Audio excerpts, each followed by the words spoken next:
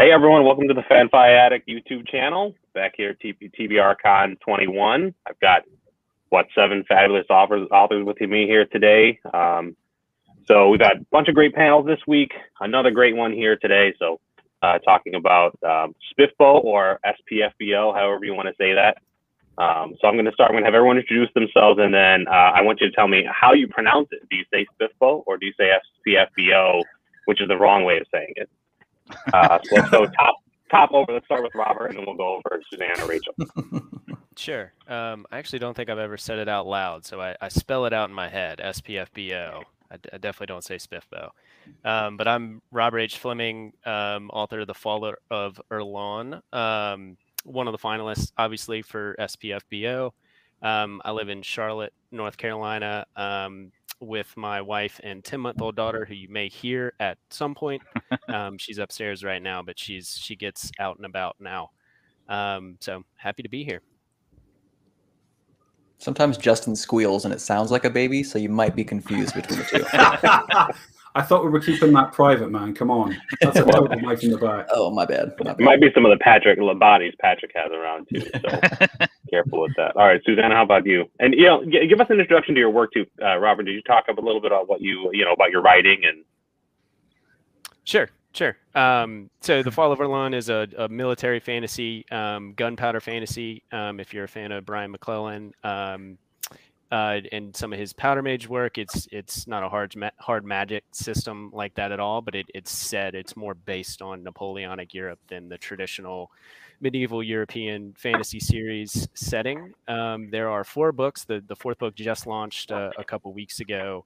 It's a completed series. I'm very happy to have accomplished that feat. Never thought I'd get there.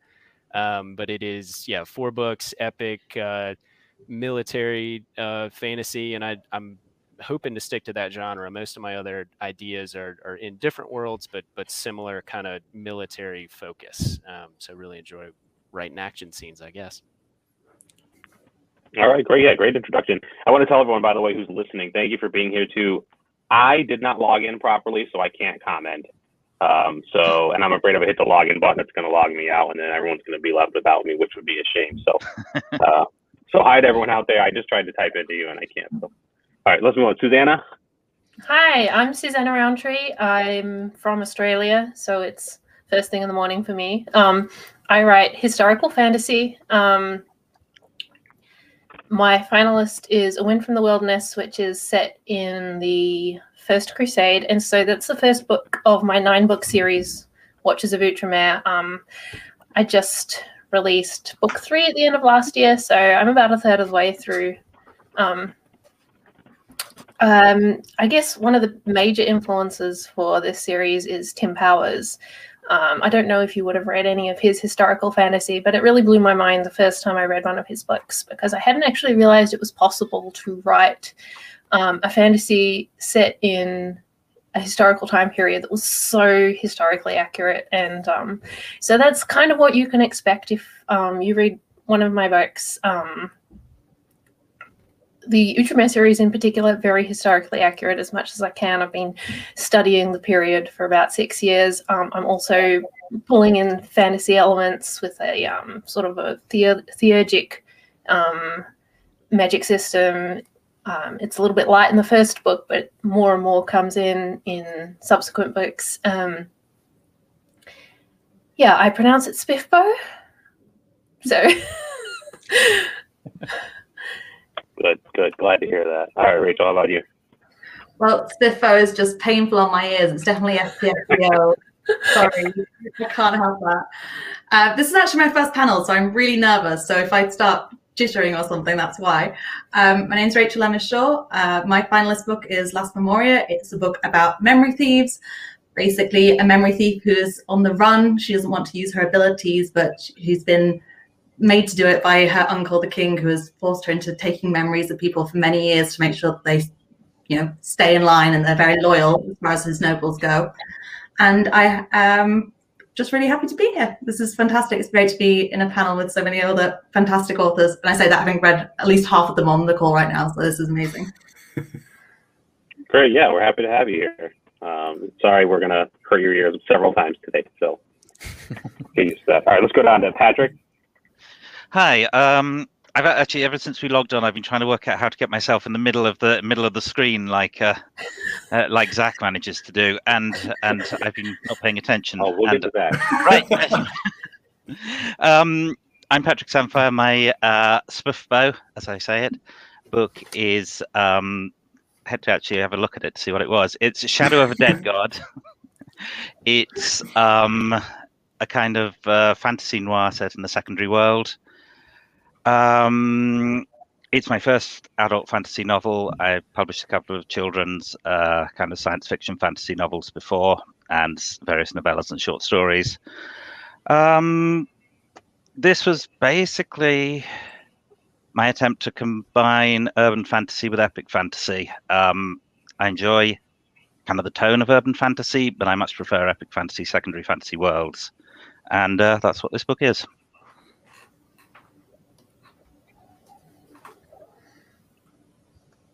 Someone's frozen. All right, great. I think I want to ask you more about that later, Patrick, because I am very bad at still can't get in the middle here. Sorry.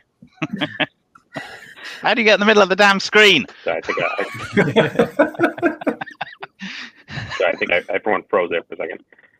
I want to ask you more. I'm very bad about subgenres, so I want to get some more information from you about that later. Justin. Hi, I'm Justin Lee Anderson. I pronounced it SPFBO until I met Laura Hughes and she told me it was pronounced Spiffbo, and so now I pronounce it Spiffbo because she said so, and that's the law, clearly. That's a good reason as any. Yeah, exactly. You know, you gotta go with cool kids, man. That's the way it is. My Spiffbo finalist is The Lost War, which is a what did I start out calling it? I think I started calling out a low fantasy conspiracy fantasy thrillers. I like mashing genres together, but I think it's kind of now settled on an epic fantasy mystery, which surrounds a conspiracy. So, you know, pick any description from those that appeals to you, really. All right, great. Yeah, sounds good. The same thing. Not great at subgenre. It sounds like you're just making some up, which is totally fine. That's exactly what I'm doing. Yeah, I'm totally making I'm fine. We can make up everything we want. This is fantasy, right? So, all right, yeah. Captain. We had a whole conversation about Patrick's and my books and about whether one of them was a fantasy mystery and the other one was a mystery fantasy, and it was an important distinction. Sounds like a distinction. All right, let's go, Captain America. All right, I am Zach Argyle, and you can see the two books that I wrote right here behind me. They're both very good. I can't figure out which finger is which finger when I'm moving it. It's confusing.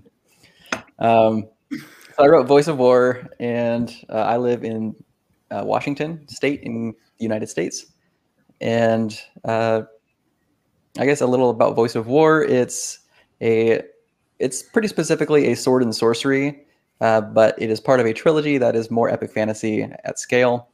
And yeah, it kind of came about because I really liked the idea of having the chosen one, but the way that I kind of was spinning it was this is like, it started off as the chosen one from the point of view of the parents who had to keep the kid alive. Like if the kid never grows up, then they can't still be the chosen one. So it's from the point of view of some parents and what they have to do and what they're willing to do to keep their kids safe. And that's kind of where that is.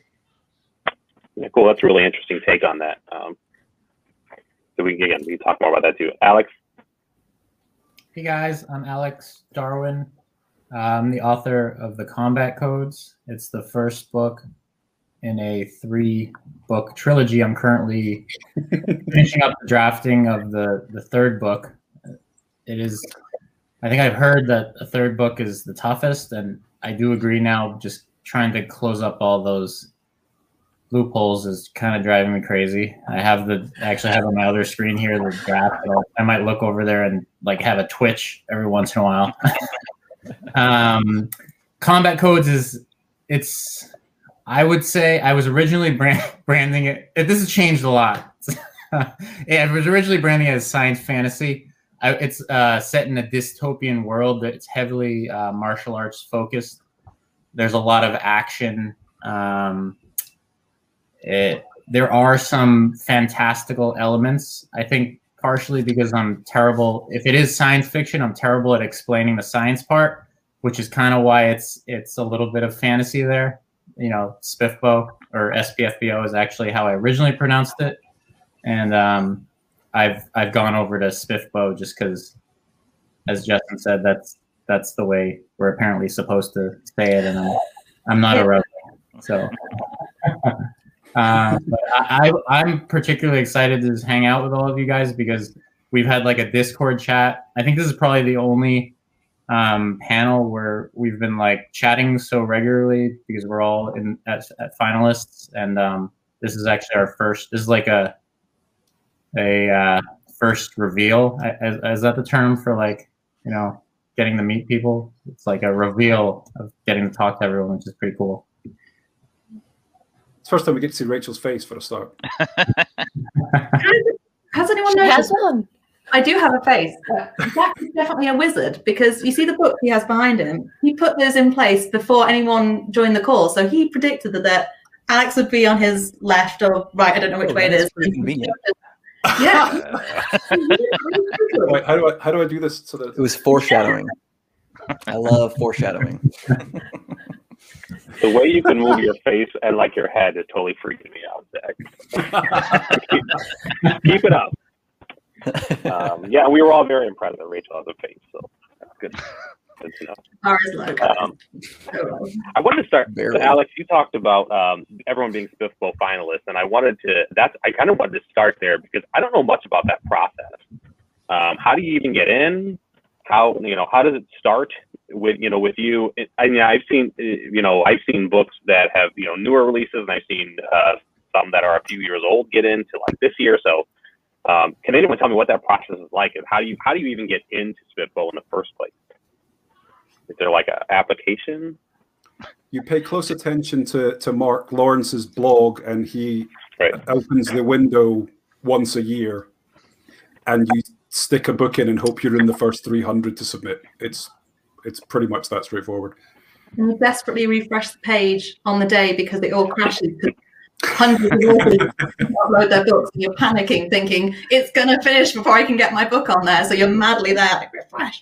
I stayed up till midnight one night just because that's when it opened. Yeah, but yeah, you can put in any book as long as it hasn't been entered before, as long as it can be read as a standalone or first in series. So As long as it's self-published, can't be. that one as well. Yeah. Important. So age doesn't matter. If it was a book from, say, 10 years ago, you self-published, you could put it in there as long as it hadn't been in before. Yeah, some people have done that. First in series or a standalone, yeah. Yeah, I think that happened more in the previous years, but then those books tend to have been entered by now, so there's fewer and fewer of the old ones coming in. All ours are new, right? Or newish. No, mine is actually the comic codes I wrote 5 years ago, and then I had 2 kids in between and wrote the second book after it. Yeah, mine is 2 years old. I'm I only found out about SPFBO like the day after it closed the year before. And then I was really glad because I saw that ML Wang had submitted the Sword of Kaigen, which I had already read at that stage. And I was like, I'm so glad I'm not competing against that. And it did win. And I was cheering for her the whole way. I had some experience in that my book wasn't out.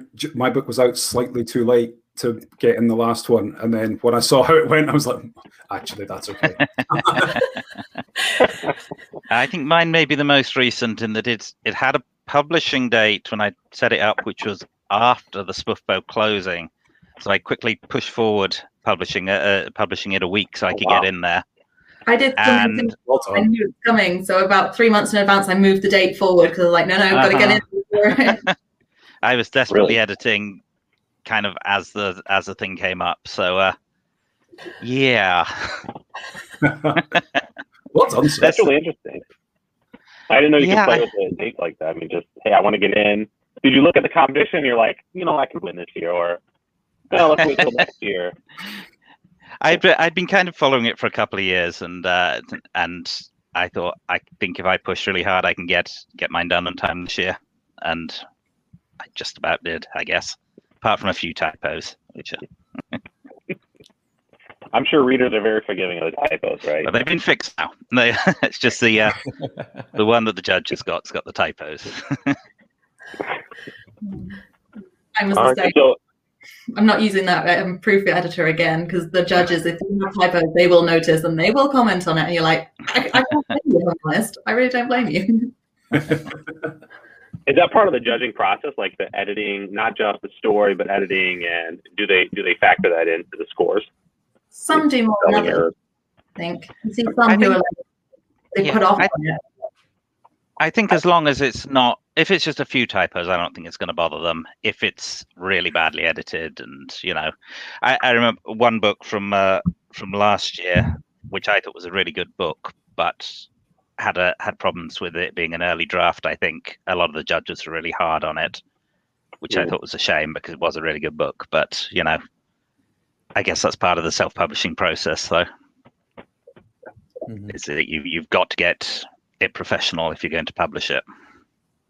Yeah, I mean, there isn't like that default editor sitting around like you. If you have a publisher, right, you got to find your own. You've got to, everything's got to come from you, pretty much, or whoever. You've got to find that. So, I actually think there's a little bit of flexibility in it, because I was talking to one of the judges about this, because I think they recognise when it comes to self-publishing that we don't have piles of money backing us up as we're going into it. So they accept that maybe paying for the most professional proof editor isn't something you can do when it's your first book, but they hope that as we progress in self-publishing, you get a few more books out there, maybe you'll be able to start putting the investment in then. So I think they do have a little bit of leeway.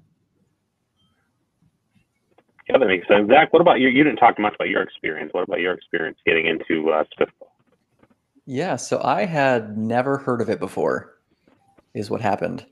And I published Voice of War in March of last year, and I actually published it a month earlier than I was planning on because the pandemic hit, and I was like, well, I'll just push public, and then if people want to read it, they can have something to read while they're quarantined. And then I found out about SPFBO, and I'm part of a writing group, and I messaged them, and I was like, hey, has anybody heard of this? And none of them had ever heard of it. And one of them had, and they had submitted the year previous. And then all the rest in the group were like, let's all apply. So all of us submitted a book. And that was kind of how Are you now lording it over your entire writing group? Yeah, suckers. They're going to take part. Yeah, that easy, huh, Zach? They helped. Yeah, I did not expect to. I didn't know what to expect, so I just submitted it. I was like, this seems cool. Like, I really like Mark Lawrence, and I read a bunch of his works, so it seemed fun. Yeah.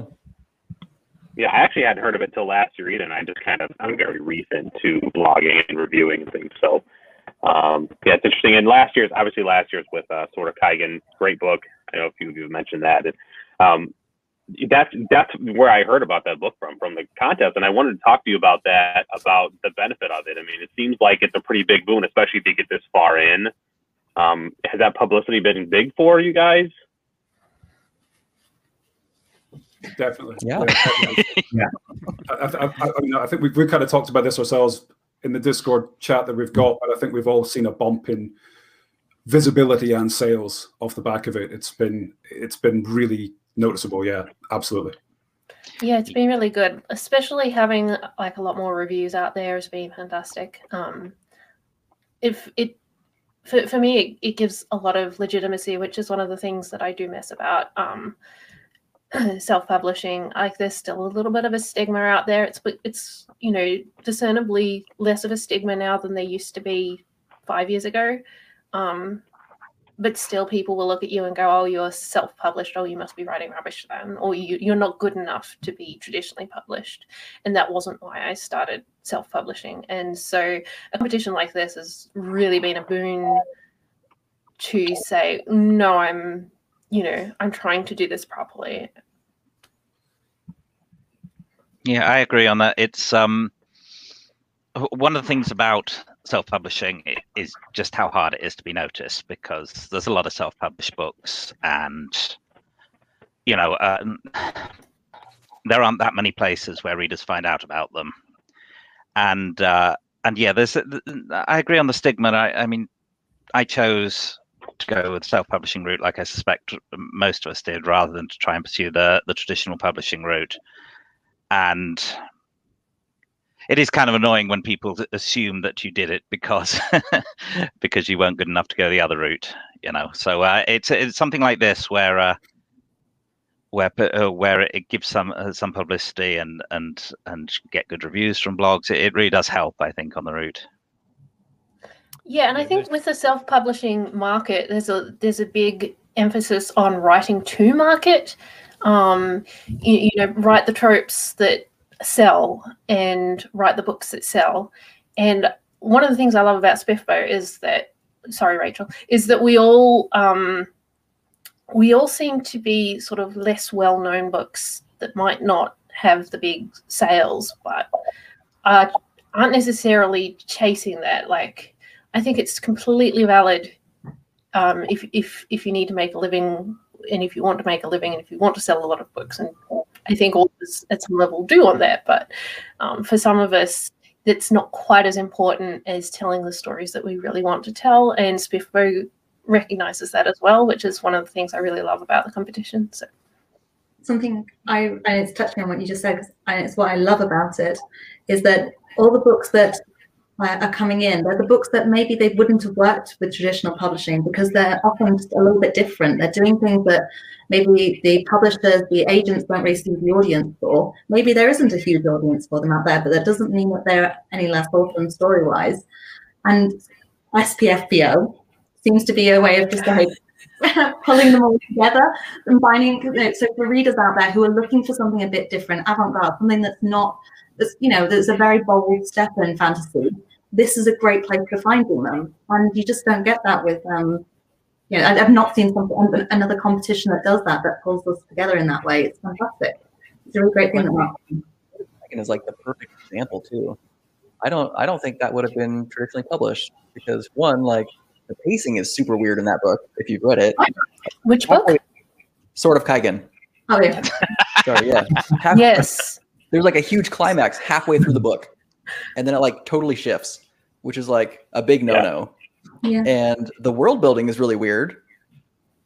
And it's just like there's these things that like traditional publishers would have probably required that she change, but because she didn't change it, it's awesome. And it's unique and kind of quirky in its own ways, and it totally works. So I think it's pretty cool. Yeah, and I think it's also interesting that if you look at the finalists, they're all incredibly different. It's not like there's 10 epic fantasies in the final. You know, you've got really dark stuff like Rachel's and Michael's stuff. You've got historical like Susanna's and alternative historical like Robert's and so on. You've got this whole range of completely different books with completely different tones, and yeah, they're not chasing the market, any of them, I don't think.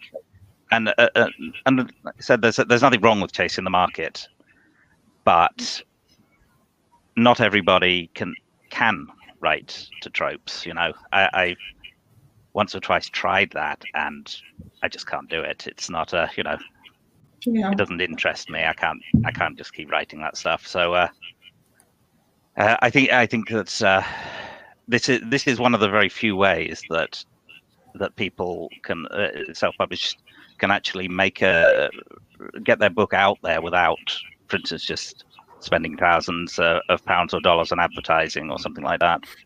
Yeah. Yeah, and I agree. The reviews and getting those reviews actually have a bump in sales, of course, like everyone has said. One of the surprises has been the community, though. So just among us, we have a group chat where we've kind of gotten to know each other. Just now seeing everyone face to face today, which is great. But then also past finalists have reached out to us. There's a community there, and to go back to kind of the bump in sales question, to your original question, Jason, back in earlier this month, we organized a promo with ML actually organized it, but with some of the past finalists, and I don't have too many sales every day, but my sales definitely jumped up from that. So the community has been a big surprise, and I think that's important even beyond the pandemic this year when we're all stuck inside. But self-publishers can be isolated, and I've enjoyed getting to know some new people and some people from all over the world. That's you make a lot of great points there. I like the idea of the fact that, we can tell some stories here that maybe the big publishers aren't looking for, and really connect with some people. I think that's really great. Rob, you make a really great point. I wanted to just follow up on that about, when you talk about like being inside, like, publishers are used to working a certain way. Do you think being self-published has helped you be more nimble in certain situations like that? Like, hey, everyone's home, don't have access to printers, and I don't know, mailing, is it easier? Do you think it's helped you be more nimble being self-published versus with a kind of sticking to a publisher's schedule?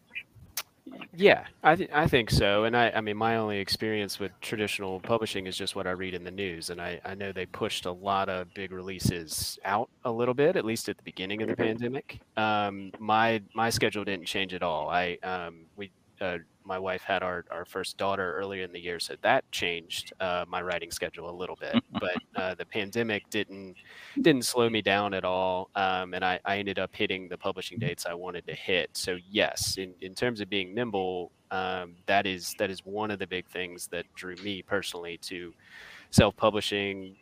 Ability to choose your own editor, choose your own writing style, like Zach mentioned about Sword of Kagan earlier. And the covers and everything, I think is a big draw. I don't know if everyone else agrees though.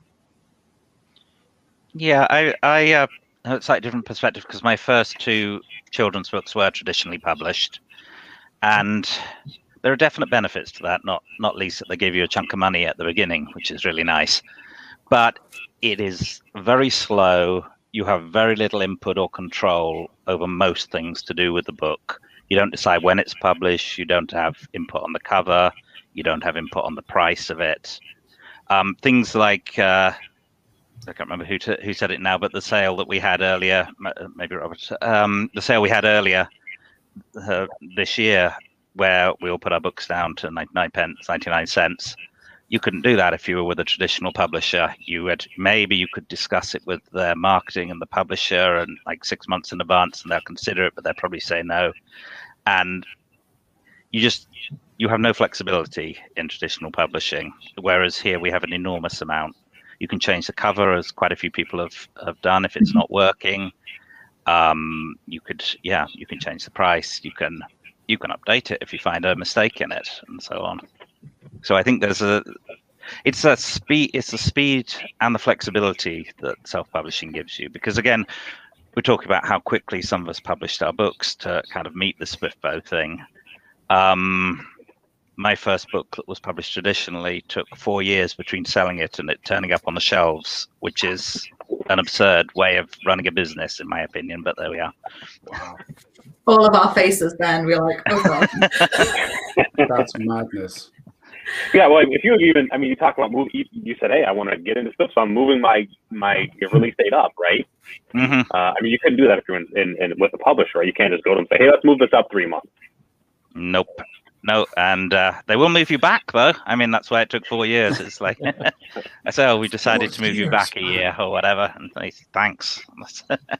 4 years is incredible. It's an outlier, definitely, but it's not completely unheard. They were able to move you back because you're one of many in their stable, aren't you? But when you're publishing, it's you. You are the main focus. I actually, last Memoria, I had an offer with an independent publisher for publishing the book, and I'm one of those rare weirdos who decided to turn it down because I thought, actually, I want to self-publish this book because I want everything that Patrick was saying. I've got to design my own covers. I got to have the flexibility. I got to also decide how I was going to pitch the book, which you have no control over that if you're going traditional. That's all up to their marketing department. So they might pitch it as a YA when you think it's an adult, and it's you just take so much more control over your career, and I really valued that. Mm-hmm. Yeah, I just don't have the patience. I want when my book's done, I want to get it out as soon as possible, really. And I think that's the thing that I find the most difficult. I might be prepared to trade that. I say this as if people are knocking down my door offering me traditional publishing deals, which obviously they are,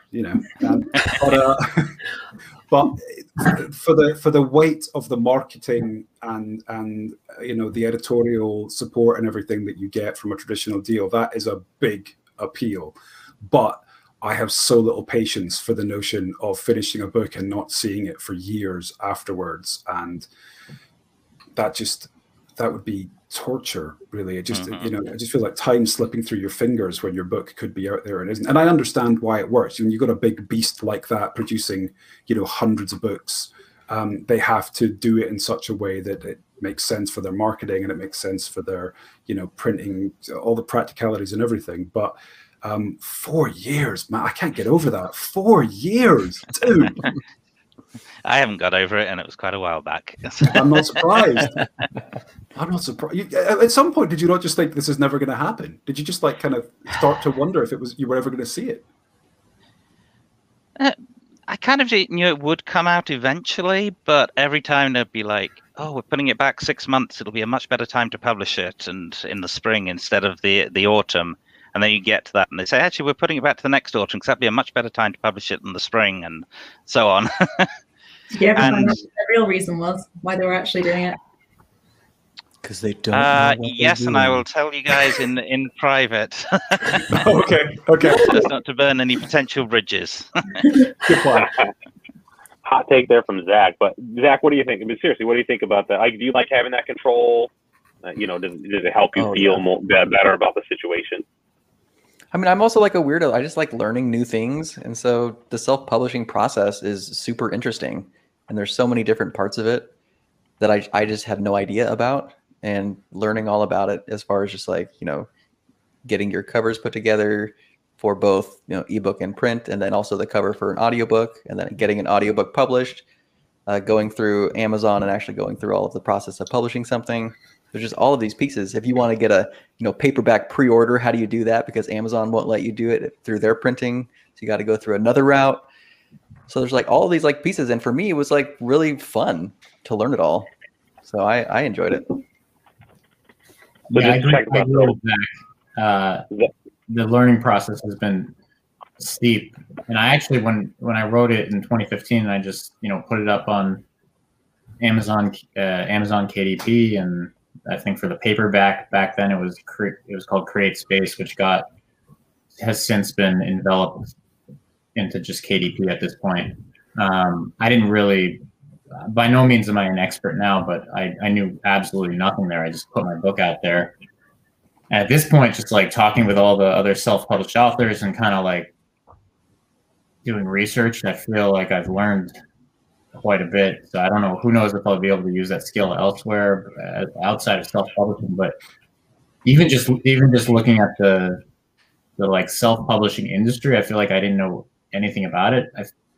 I don't know if it's just the genres that I look at or the books I look at, but I feel nowadays I don't even know if they're self-published or not. There's some books out there that maybe pop up on my Kindle, the preview ads, which are often terrible, but sometimes are hilarious. And my wife and I will look at those and read them back and forth because they're so silly sometimes. But sometimes you look at it and you're like, how does that book have 15,000 reviews? What is happening? What are these people doing? You look at it, a lot of family sold. It's #1 ahead of Harry Potter, and you're like, how the hell has this book gotten here? And it's a self-published author, so they're doing something that traditional publishers are not doing. And in the past 2 years, actually since SPIFBO, I've gotten connected with a lot of self-published authors that are wild, crazy successful, beyond my wildest dreams that I even would expect. And there's this whole science to it. It's kind of crazy that how far some of these self-published authors can get, and the way they have to I don't know if the word's game, but game the system. And nowadays, whether you're traditional or self, you're going through Amazon. I mean, how many people go to the bookstore now, especially in quarantine? It's they're all beholden to this behemoth. And I feel like some self-published authors have figured it out better than publishers. I mean, publishers provide so many things, a lot of things. They obviously provide, advances, and it really depends where you're at in your life, whether you want to if you have the opportunity to traditionally publish. But I feel like some of these self-published authors, I'm not one of them yet, but they know what they're doing. Like I feel like traditional publishing needs to hire these people and figure out how to like gaming the system sounds like the wrong word, but that's what it is. They're like, there's algorithms that Amazon has that like, if you ride the wave and you know, you can like republish your book. I recently found out you can republish your book and you don't lose your reviews, and that gives you like a ride on the Amazon wave of you know, they'll like they'll start putting your book ahead. So I feel like it's just like a new frontier. I'm not saying traditional publishing is going away, but I feel like there's a lot that traditional publishing can learn. You know, they have all they have the money, they have the network, and they're still, you know, most of the big authors are still with them. I feel like the times are changing, as Bob Dylan said. I believe that specifically it's the self-published market that is the ebook market, and the traditional publishing has chosen to focus on physical books, which has given them a bit of a hit during the pandemic because physical books are a lot harder to get suddenly. Digital books are a lot easier. So that's what I hear. Yeah, and even Amazon, speaking of Amazon, I mean, they just sent out an email like they're doing a hardback beta, which I was like, I didn't know Amazon does hardbacks, but I think they're thinking ahead there, and they're trying to push into that market too, and try to. I love bookstores. I love old bookstores. I love libraries. I love physical books, but it just doesn't seem like, I don't know, the younger generations. I get the feeling they're not buying up those paperbacks. Yeah, if I don't mind, I'm going to piggyback off of that because Scarlett asked a great question. And if you have questions, please, get them up and I'll try to get them answered. But so Scarlett asked, what have you learned going through this process? But I think we've talked a little bit about, but also what would you do differently next time? Like it sounds like this was a learning process for everyone. So is there some way that you would approach this differently? Sounds like Zach's got it down. So you just throw it out there. It just happened. Yeah, entering into FBO or self-publishing in general. Yeah. Either both. I mean, I think we're specifically about SPIFFBO, but if you want to venture off into self-publishing, that's fine as well. I think I'm going to write my own book next time instead of getting Zach to write it. Yeah. I mean, it did okay. Bad choice. For me, I think the one thing. Yeah, go on.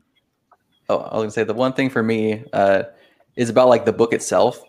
I did several rounds of beta readers and stuff since it was my first book, and there was one thing that I pushed really hard back on just because I couldn't think of a good way to fix it, and it was I introduced a new like main character halfway through the book, and I'm 75% of the way through Voice of War right now, and I actually like that you've done that. And I'm like, I knew that's what, because I kept reading reviews where you were like, oh, maybe you shouldn't have done this. I was like, but I really like this character. He's a cool character.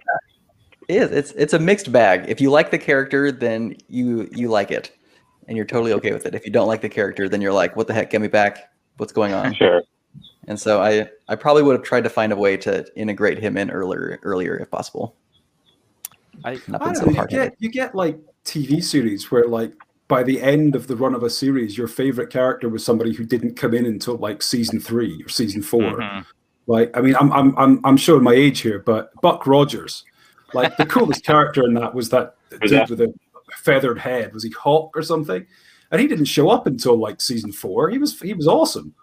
So I think if you do it right and bring somebody cool in later on, it's fine. Literally no one else has watched Buck Rogers. Literally nobody else has seen Buck Rogers. God, sorry. Yeah, I did say I was revealing my age. There you go. So Patrick, you've seen it, haven't you? Go on. I haven't seen it because I grew up without a television because my parents didn't believe in television, so I didn't watch anything. Oh. Okay, I think that was a great answer, Zach. What about anyone else? Anything else you've learned here? Anything else you do differently if you're going through this process again with SPIFFBO? Maybe not with SPIFFBO, because I mean, we're lucky enough to get to the finals, and it's hard to complain, quite frankly, on that. In terms of self-publishing, I think I would have got everything earlier. I have, rushed it up a bit, and it would be good to have a kind of lead time of 6 months of starting to get reviews and starting to get the cover out there for people to see and stuff like that. Push it a bit more rather than dropping it out into the world and without any lead time on it. That's a really good point. I'm thinking about doing that too with the next book in the Eden trilogy, the Insurgent King. I'm thinking about trying to get some art copies out and get some reviews out before it's actually published this time to see if that benefits it. I think it's a valid point. Yeah. I didn't realize you guys did, because you had so many reviews. I assume that you did, because one of the best pieces of advice that I saw out there before self-publishing was, don't just put your book out there.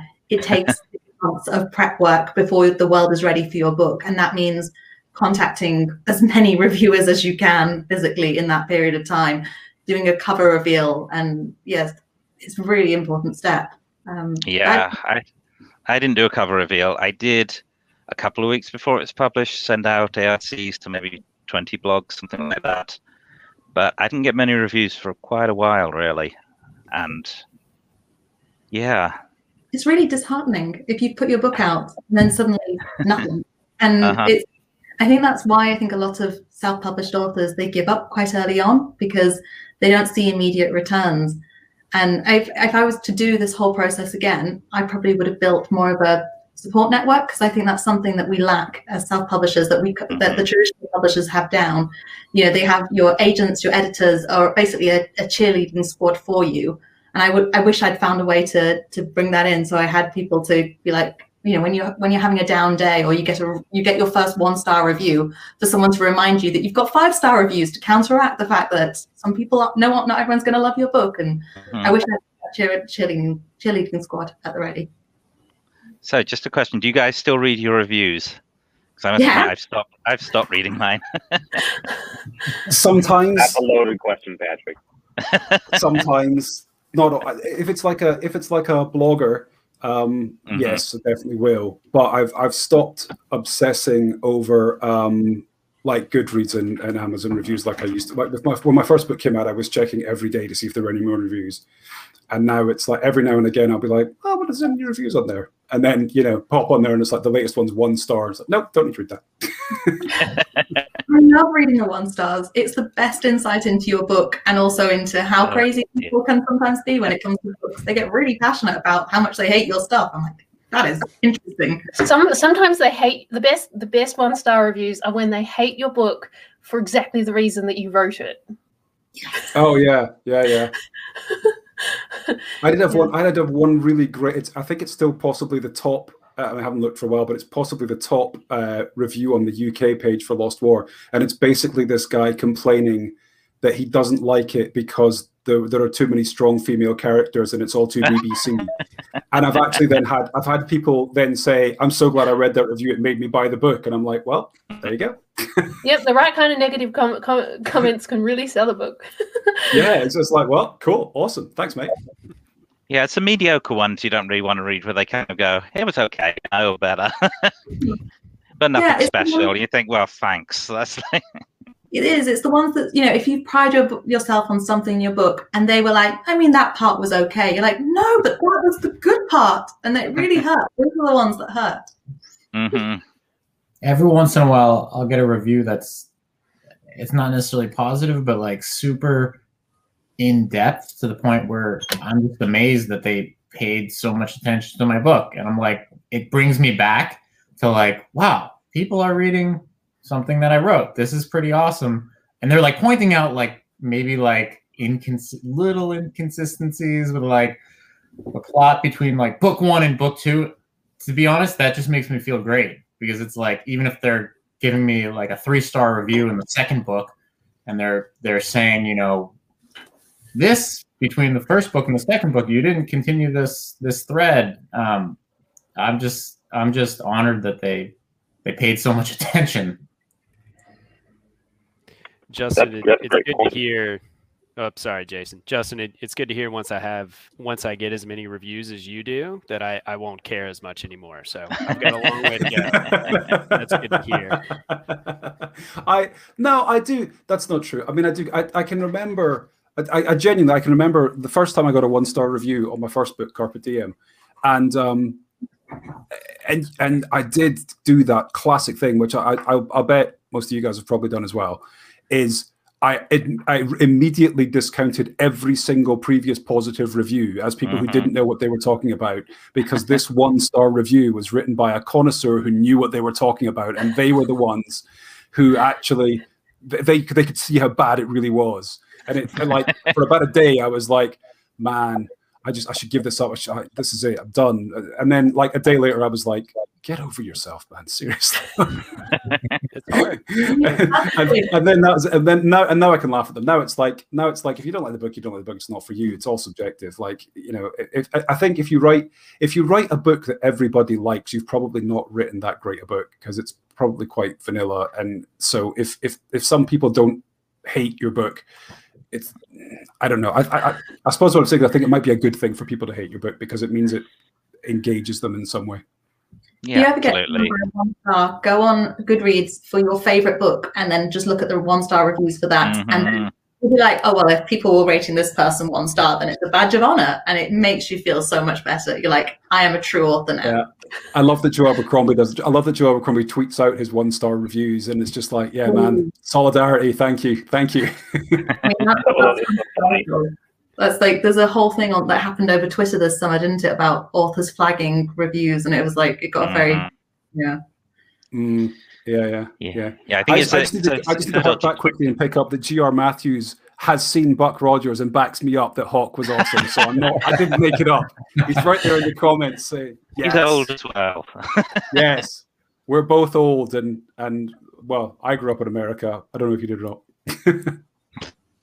You know, it was funny you mentioned that. I saw a review going around yesterday. I don't know if you guys saw this, but it was someone saying like, yeah, I went to someone from my house accidentally bought this book. I would never buy this book, and it was a 1-star review. Of course, we were having a lot of fun with that yesterday. I really like to hear you guys talking up reviewers. I'm a reviewer, and I've got a very high regard for myself. So, you know, keep that coming. Help my head get bigger. I appreciate that. I agree with that. It's lovely to see somebody who's really, when you can see somebody who's really thought about it and really gone into it, and particularly if they've really got something you were trying to get across, that's just unbelievably gratifying to see that. It's so nice. Just the fact that somebody read my book and cared enough about it to take however long it took to write however long of a review it was, it's such an honor and it's such a blast. I really feel energized when I see anybody reviewing any of my books. So I wanted to say that it's an amazing gift. Thank you all. Right. They're like, especially now with everything going on, they're literally putting time into log into whatever platform and write words, even if they're like, I guess like there's trolls and there's all that whole phenomenon, but beyond that, it's just pretty cool.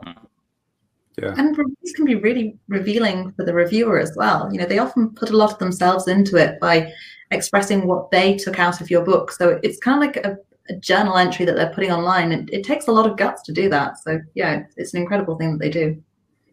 And I mean, I know Patrick said it sort of gave the impression I didn't care that much. I really, no, Robert, sorry, you said it, wasn't it? I absolutely do care. Like if I read a good review, it makes my day. It's, you know, it's a real kind of, I don't think I'll ever get past that, where if you read a good review of your book, it's like, yeah, I feel good for the rest of the day now. They are brilliant. And even if there's some negative parts, like, yes, I would like a higher star if possible, but if there's constructive feedback, I forget who said, if somebody makes a good point about your book, it's good. And then Zach, one of your underlying points from earlier was you're improving as a writer, you're learning through this whole process. So any review that knows what he or she is talking about, I appreciate that as well. Yeah, I agree with everyone, and I know I'm growing as a writer with each book, so trying just to take in as much as I can. I try not to read the 1-star reviews because it usually messes up my day and my writing. But there is some constructive feedback possible there. Yeah, you know, one thing I did. Oh, I was gonna say I did a blog tour after I published the book, and one of the bloggers actually had some negative stuff to say about it, and then several bloggers after that clearly read that entry and said the same thing. And what I actually ended up doing is for book 2, I reached out to that blogger and I said, "You were totally right. I would like you to be a beta reader for book 2 so you can help me get it right." And they actually just finished the book last week, and it was super helpful. And yeah, like we're all trying to be better. So negative feedback isn't always, you know, purely negative. It can be constructive. Has anyone been tempted to? Oh, go on, Justin. So I was just going to say, speaking of purely negative, I did get one review on my audiobook, which basically said, "I hate this so much. Amazon should revoke this guy's credentials and he should never write another book."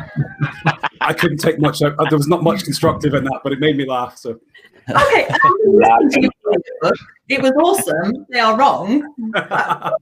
It's all. That's what I mean. It's all subjective. It's like that was someone you knew.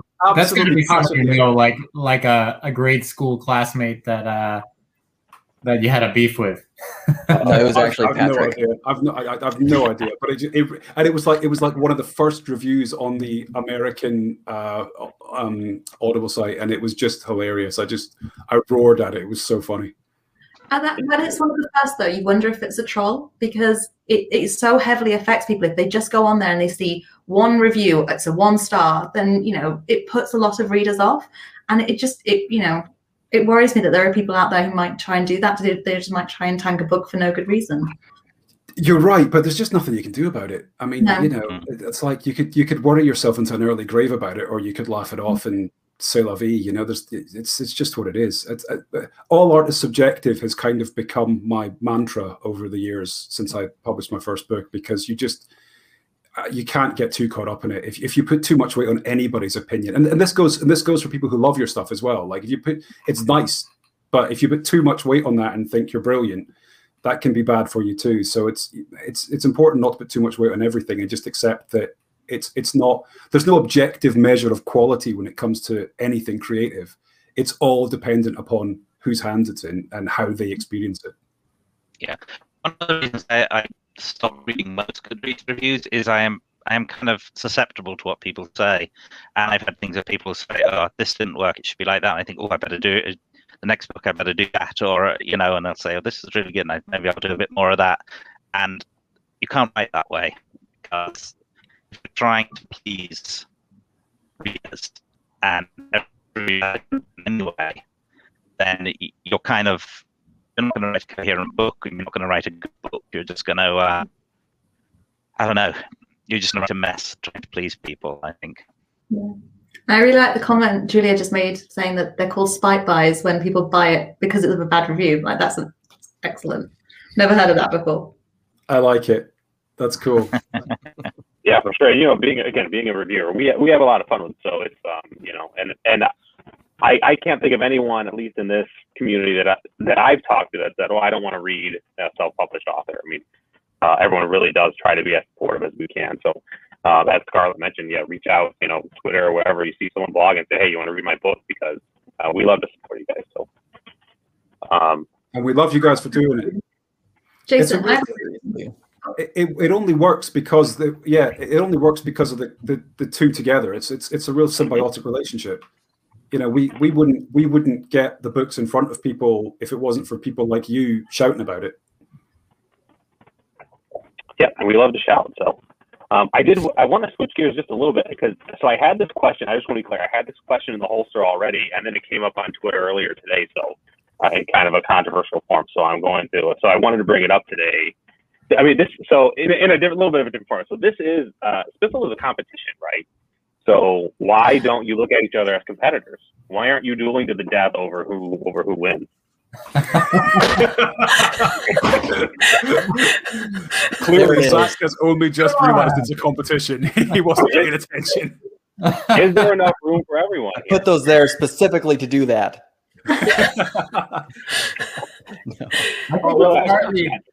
I don't know.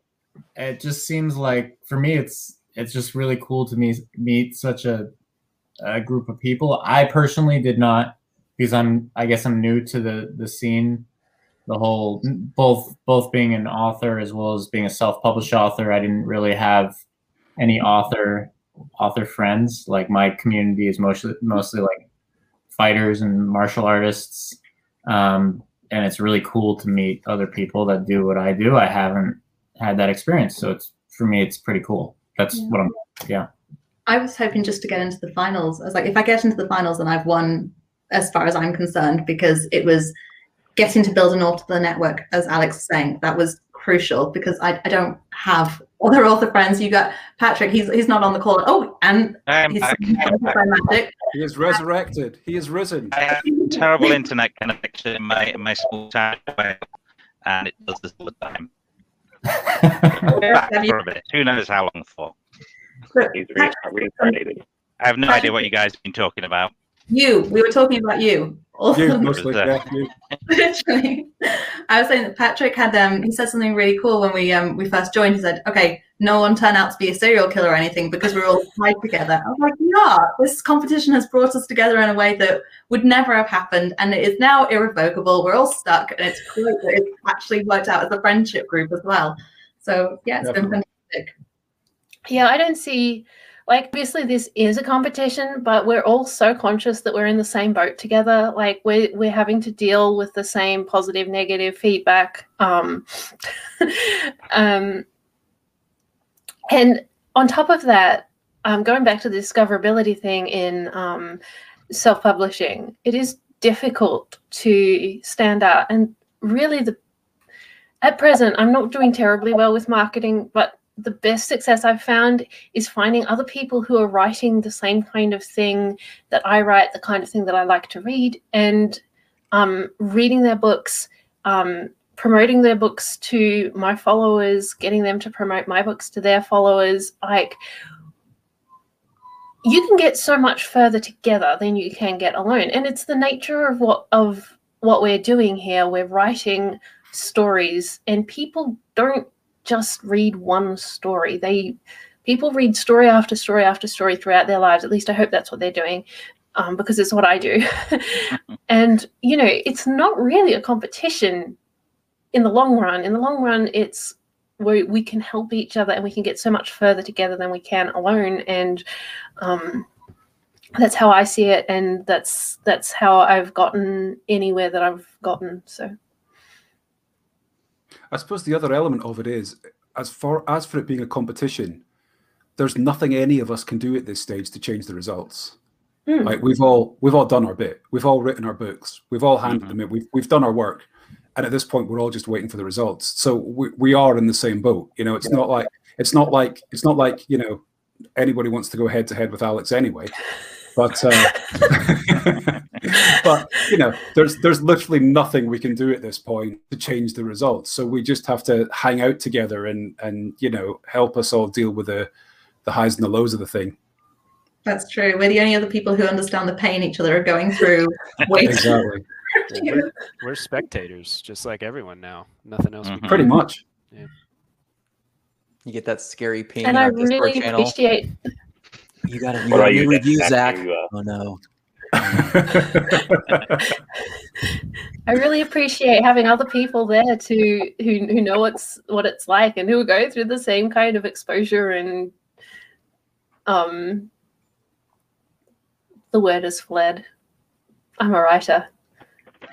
Scrutiny. Yeah.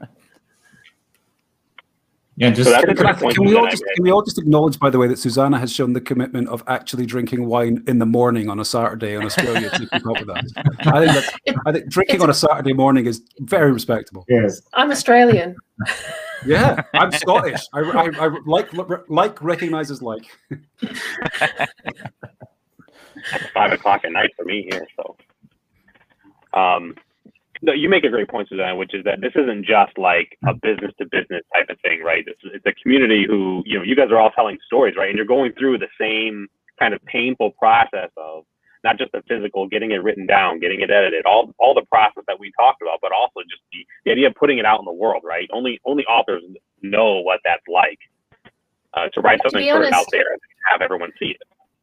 The self-published author community is really the most giving and generous and helpful and sharing community that I've ever been part of.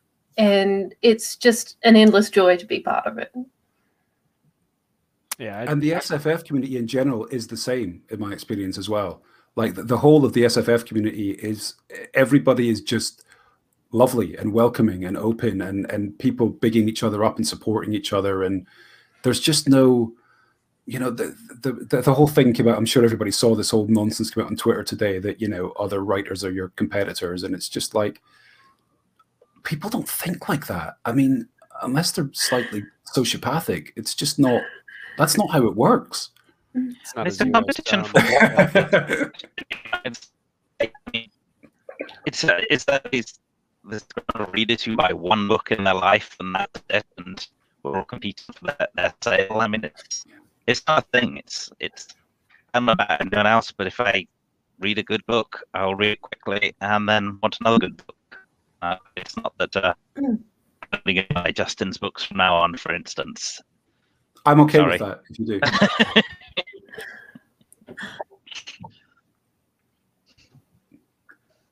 Oh, Jason, you're on mute.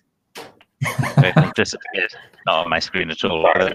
It's just like a work call where I'm always on mute. And I did a really genius thing, and then I totally forgot once I take myself off of mute. Oh, It's a great way to look at it. I just wanted to bring that up because it was, I think it's a really important topic. I don't think anyone looks at it that way. So,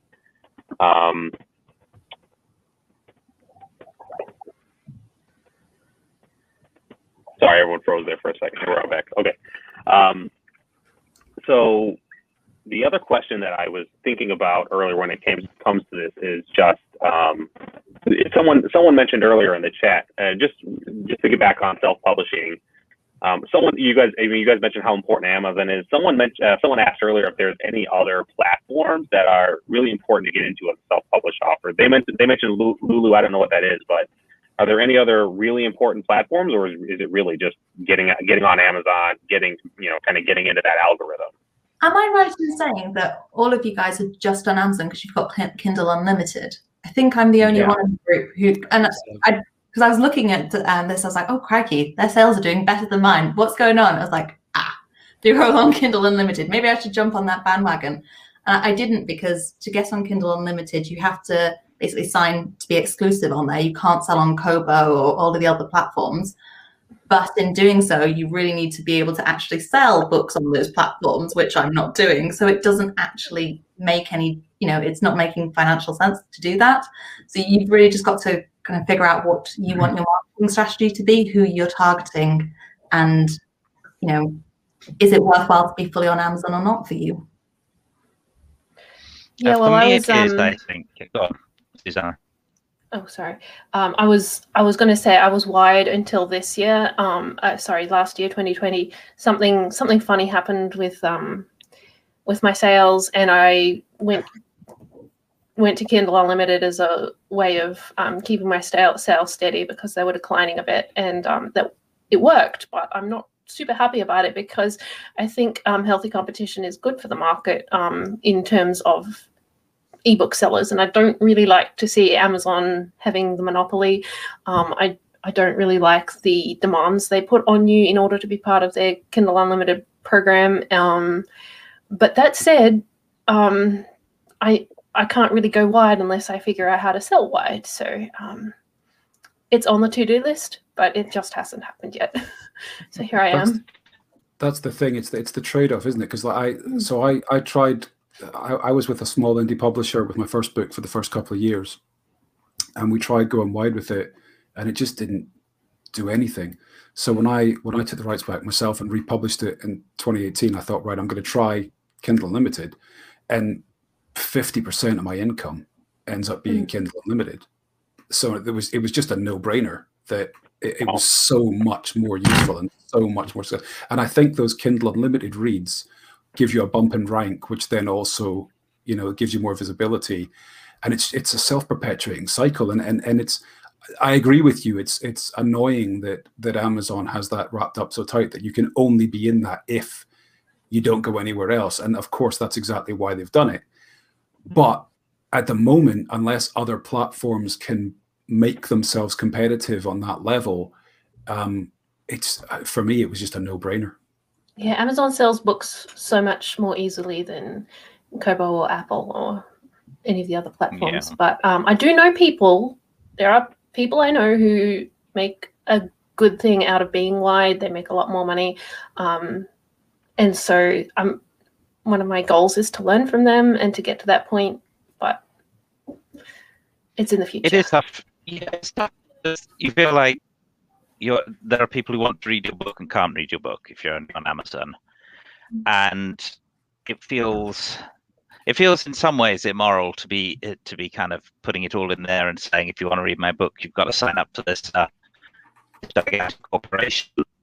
But on the other hand, like Justin, too much of my sales come through the page reads now on the KDP that I don't see how I would make back the same amount going through other platforms.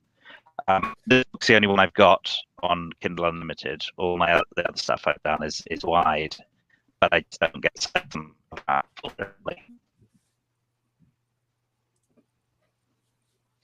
Have we lost Patrick again? Nope. Have you lost me? No. And that's a great, and I want to piggyback off of that again. Scarlett, good question.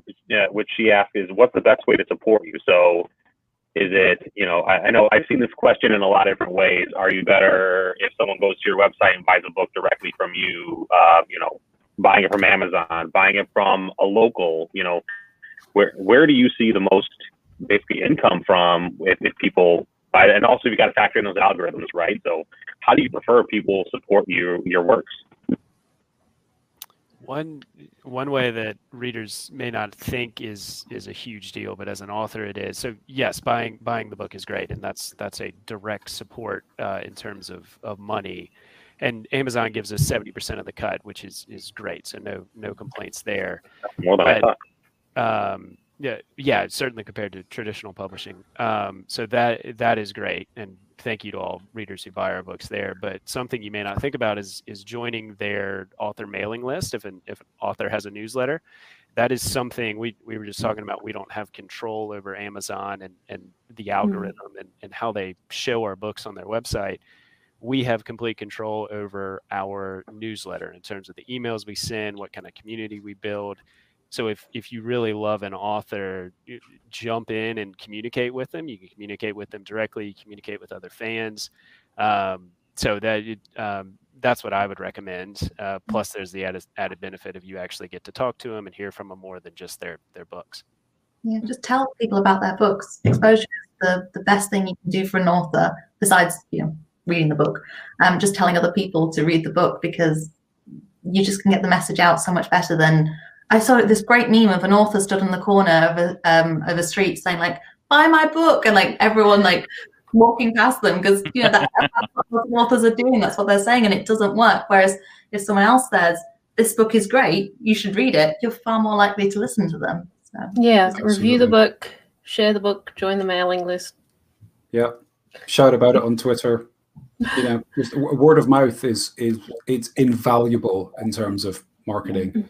So talk about it, tell your friends, review the book. Absolutely. For all that I said about, I don't tend to always go and read my reviews on Amazon and Goodreads. I'm grateful for all of them, because they are exactly what is needed to find new readers. And it's brilliant for that. Well, Zach, any other way? Anything else you can think of?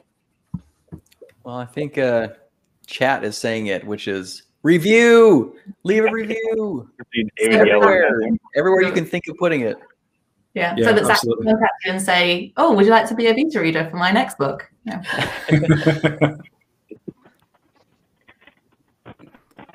All right, good. All right, and unless I don't see any more questions, so I do want to kind of wind things down. So let's kind of go according to plan here. So let's everyone sign off. As we're signing off, I want to kind of go back through and just have everyone tell us, what you write, and the best way to really get started with you. in your, you know, in your portfolios, where's the best way? If a reader is just discovering you, where should they start? So let's start with the bottom up this time. We'll start with Al.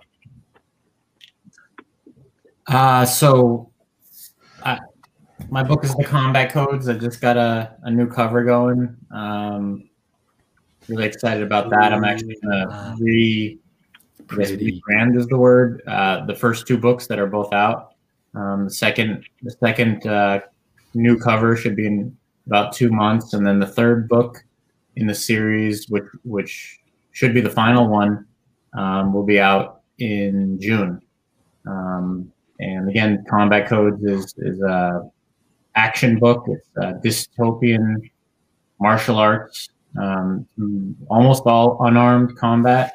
There's not that much, sword play, but that leaves a lot of. I found, I certainly like sword play and weaponry, but I found kind of limiting myself to unarmed combat created a lot of cool situations that I really enjoyed writing. So, Combat Codes. I mean, I'm going to add in because I think Jason just dropped. So, Zach, we'll go with you next. Yeah, so I have Voice of War out, and the sequel is coming out in April 4th.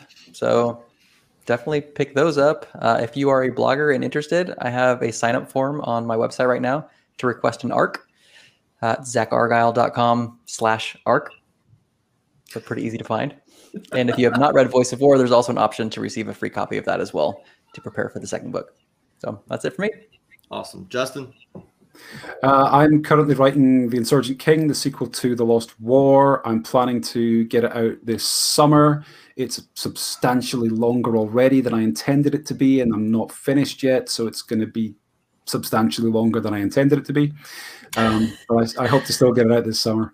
And so where to get started with me? It depends what you like. If you are into sort of epic fantasy with a bit of mystery and conspiracy, then start with The Lost War. If you're into comedy urban fantasy, my first book, Carpet Diem, might be more up your street. Awesome. Patrick? Okay, assuming I've been frozen on screen for most of the last few minutes, but let's see. Okay, what are we talking about? What do you have going on right now, and where can people start reading you? Okay, I might. The best place to start from adult fantasy is this one, which is Shadow of a Dead God, my Swiftbow book. I'm currently writing the sequel of it, which is called Nectar of God. Like I said, it's kind of a fantasy mystery with a lot of snark in it. I've also got a couple of kids' books. Like I said, the first one is called Secrets of the Dragon Tomb. So if you've got any kids kind of 8 to 12, that'd be a perfect place for them. It's an adventure set on Mars during the Regency period. Lots of silliness in it. And I have a couple of other mystery novellas out, which names have escaped me because I'm really bad with names. There's loads of questions in the chat asking if you're a ninja, Patrick. Am I a ninja? Why would I think they were hoping you could go up against Alex for us. Oh, God, no. I did a very small amount of martial arts 30 years ago, which I was very, very bad at. I will not. Alex would kill us all, I think. A very peaceful person. Yeah. What about you, Rachel?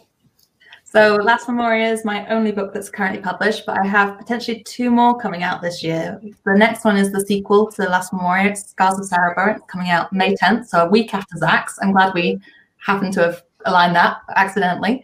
And the second is Sakara Nights, which is the first book in another duology. And if you want to check the books out, I suggest starting now before I obviously start piling more and more books out into the world, and then just your reading pile will just get bigger. So go now. It's the whole point of this convention, TBRCon. All right, Susanna?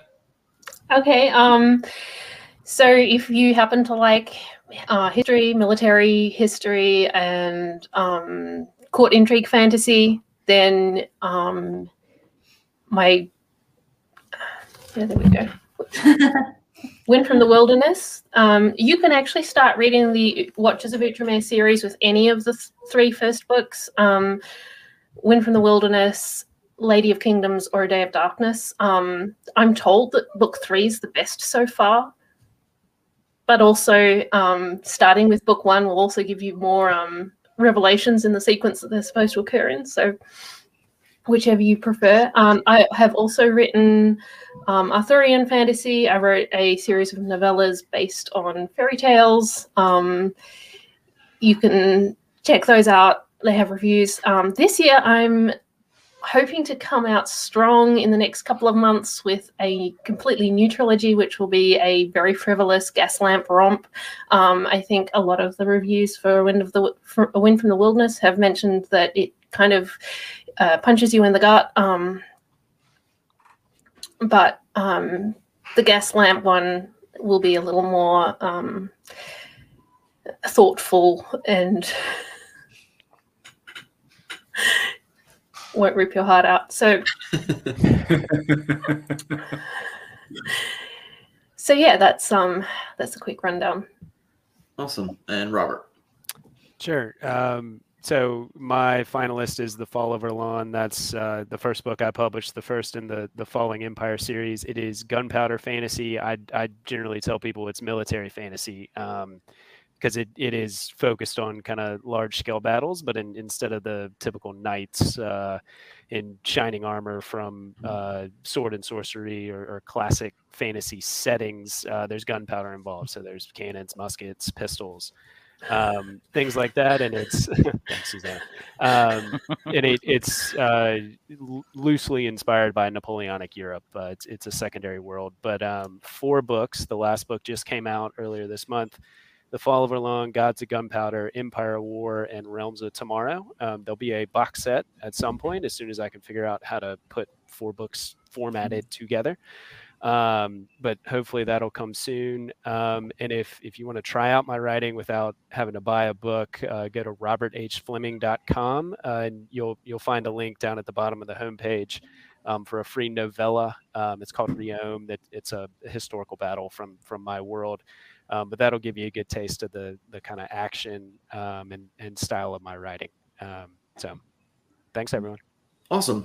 Well, I'll speak for Jason, but just thank y'all so much for being here, taking the time to come chat about SPFBO and about your novels. And thanks everybody that tuned in for checking it out. But the main thing is read indie, review indie. It's just as good, if not better, than traditionally published a lot of the times. So definitely check out these authors, and definitely check out SPFBO. If you've got a book that you want out in the world and you don't really know what avenue you need to take, I mean, SPFBO is a great place to start. I mean, just ask these phenomenal authors right here. So, but just thank you all again. Thank you, everybody, and thank you. I mean, this is incredible. I mean, thank you for organizing this. It's brilliant.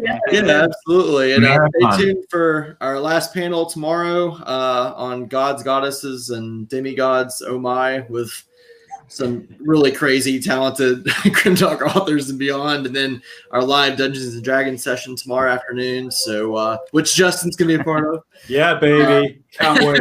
I'm so jealous of D&D. That sounds amazing. I'm gonna can't wait.